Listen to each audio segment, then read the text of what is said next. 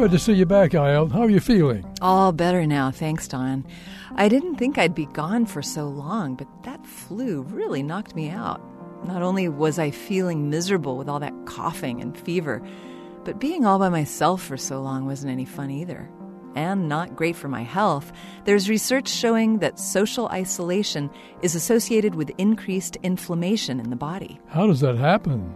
Researchers found that people who are isolated from others tend to have increased C-reactive protein present in their bodies, which is a protein that gets released into the bloodstream in the hours after a tissue injury.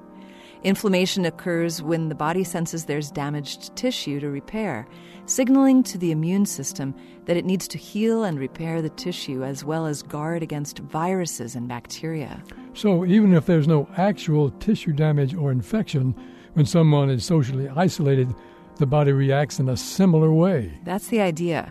And if the inflammation goes on for too long, it can cause damage to healthy tissues, cells, and organs, which can increase a person's risk of certain diseases, such as cardiovascular disease.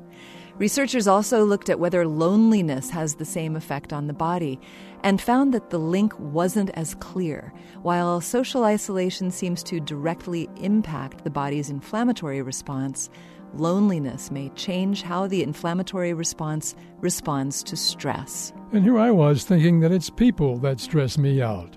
This moment of science comes from Indiana University. There are thousands more moments of science on our website at amomentofscience.org, where you can also view videos and sign up for podcasts. I'm Don Glass. And I'm Yael Cassander.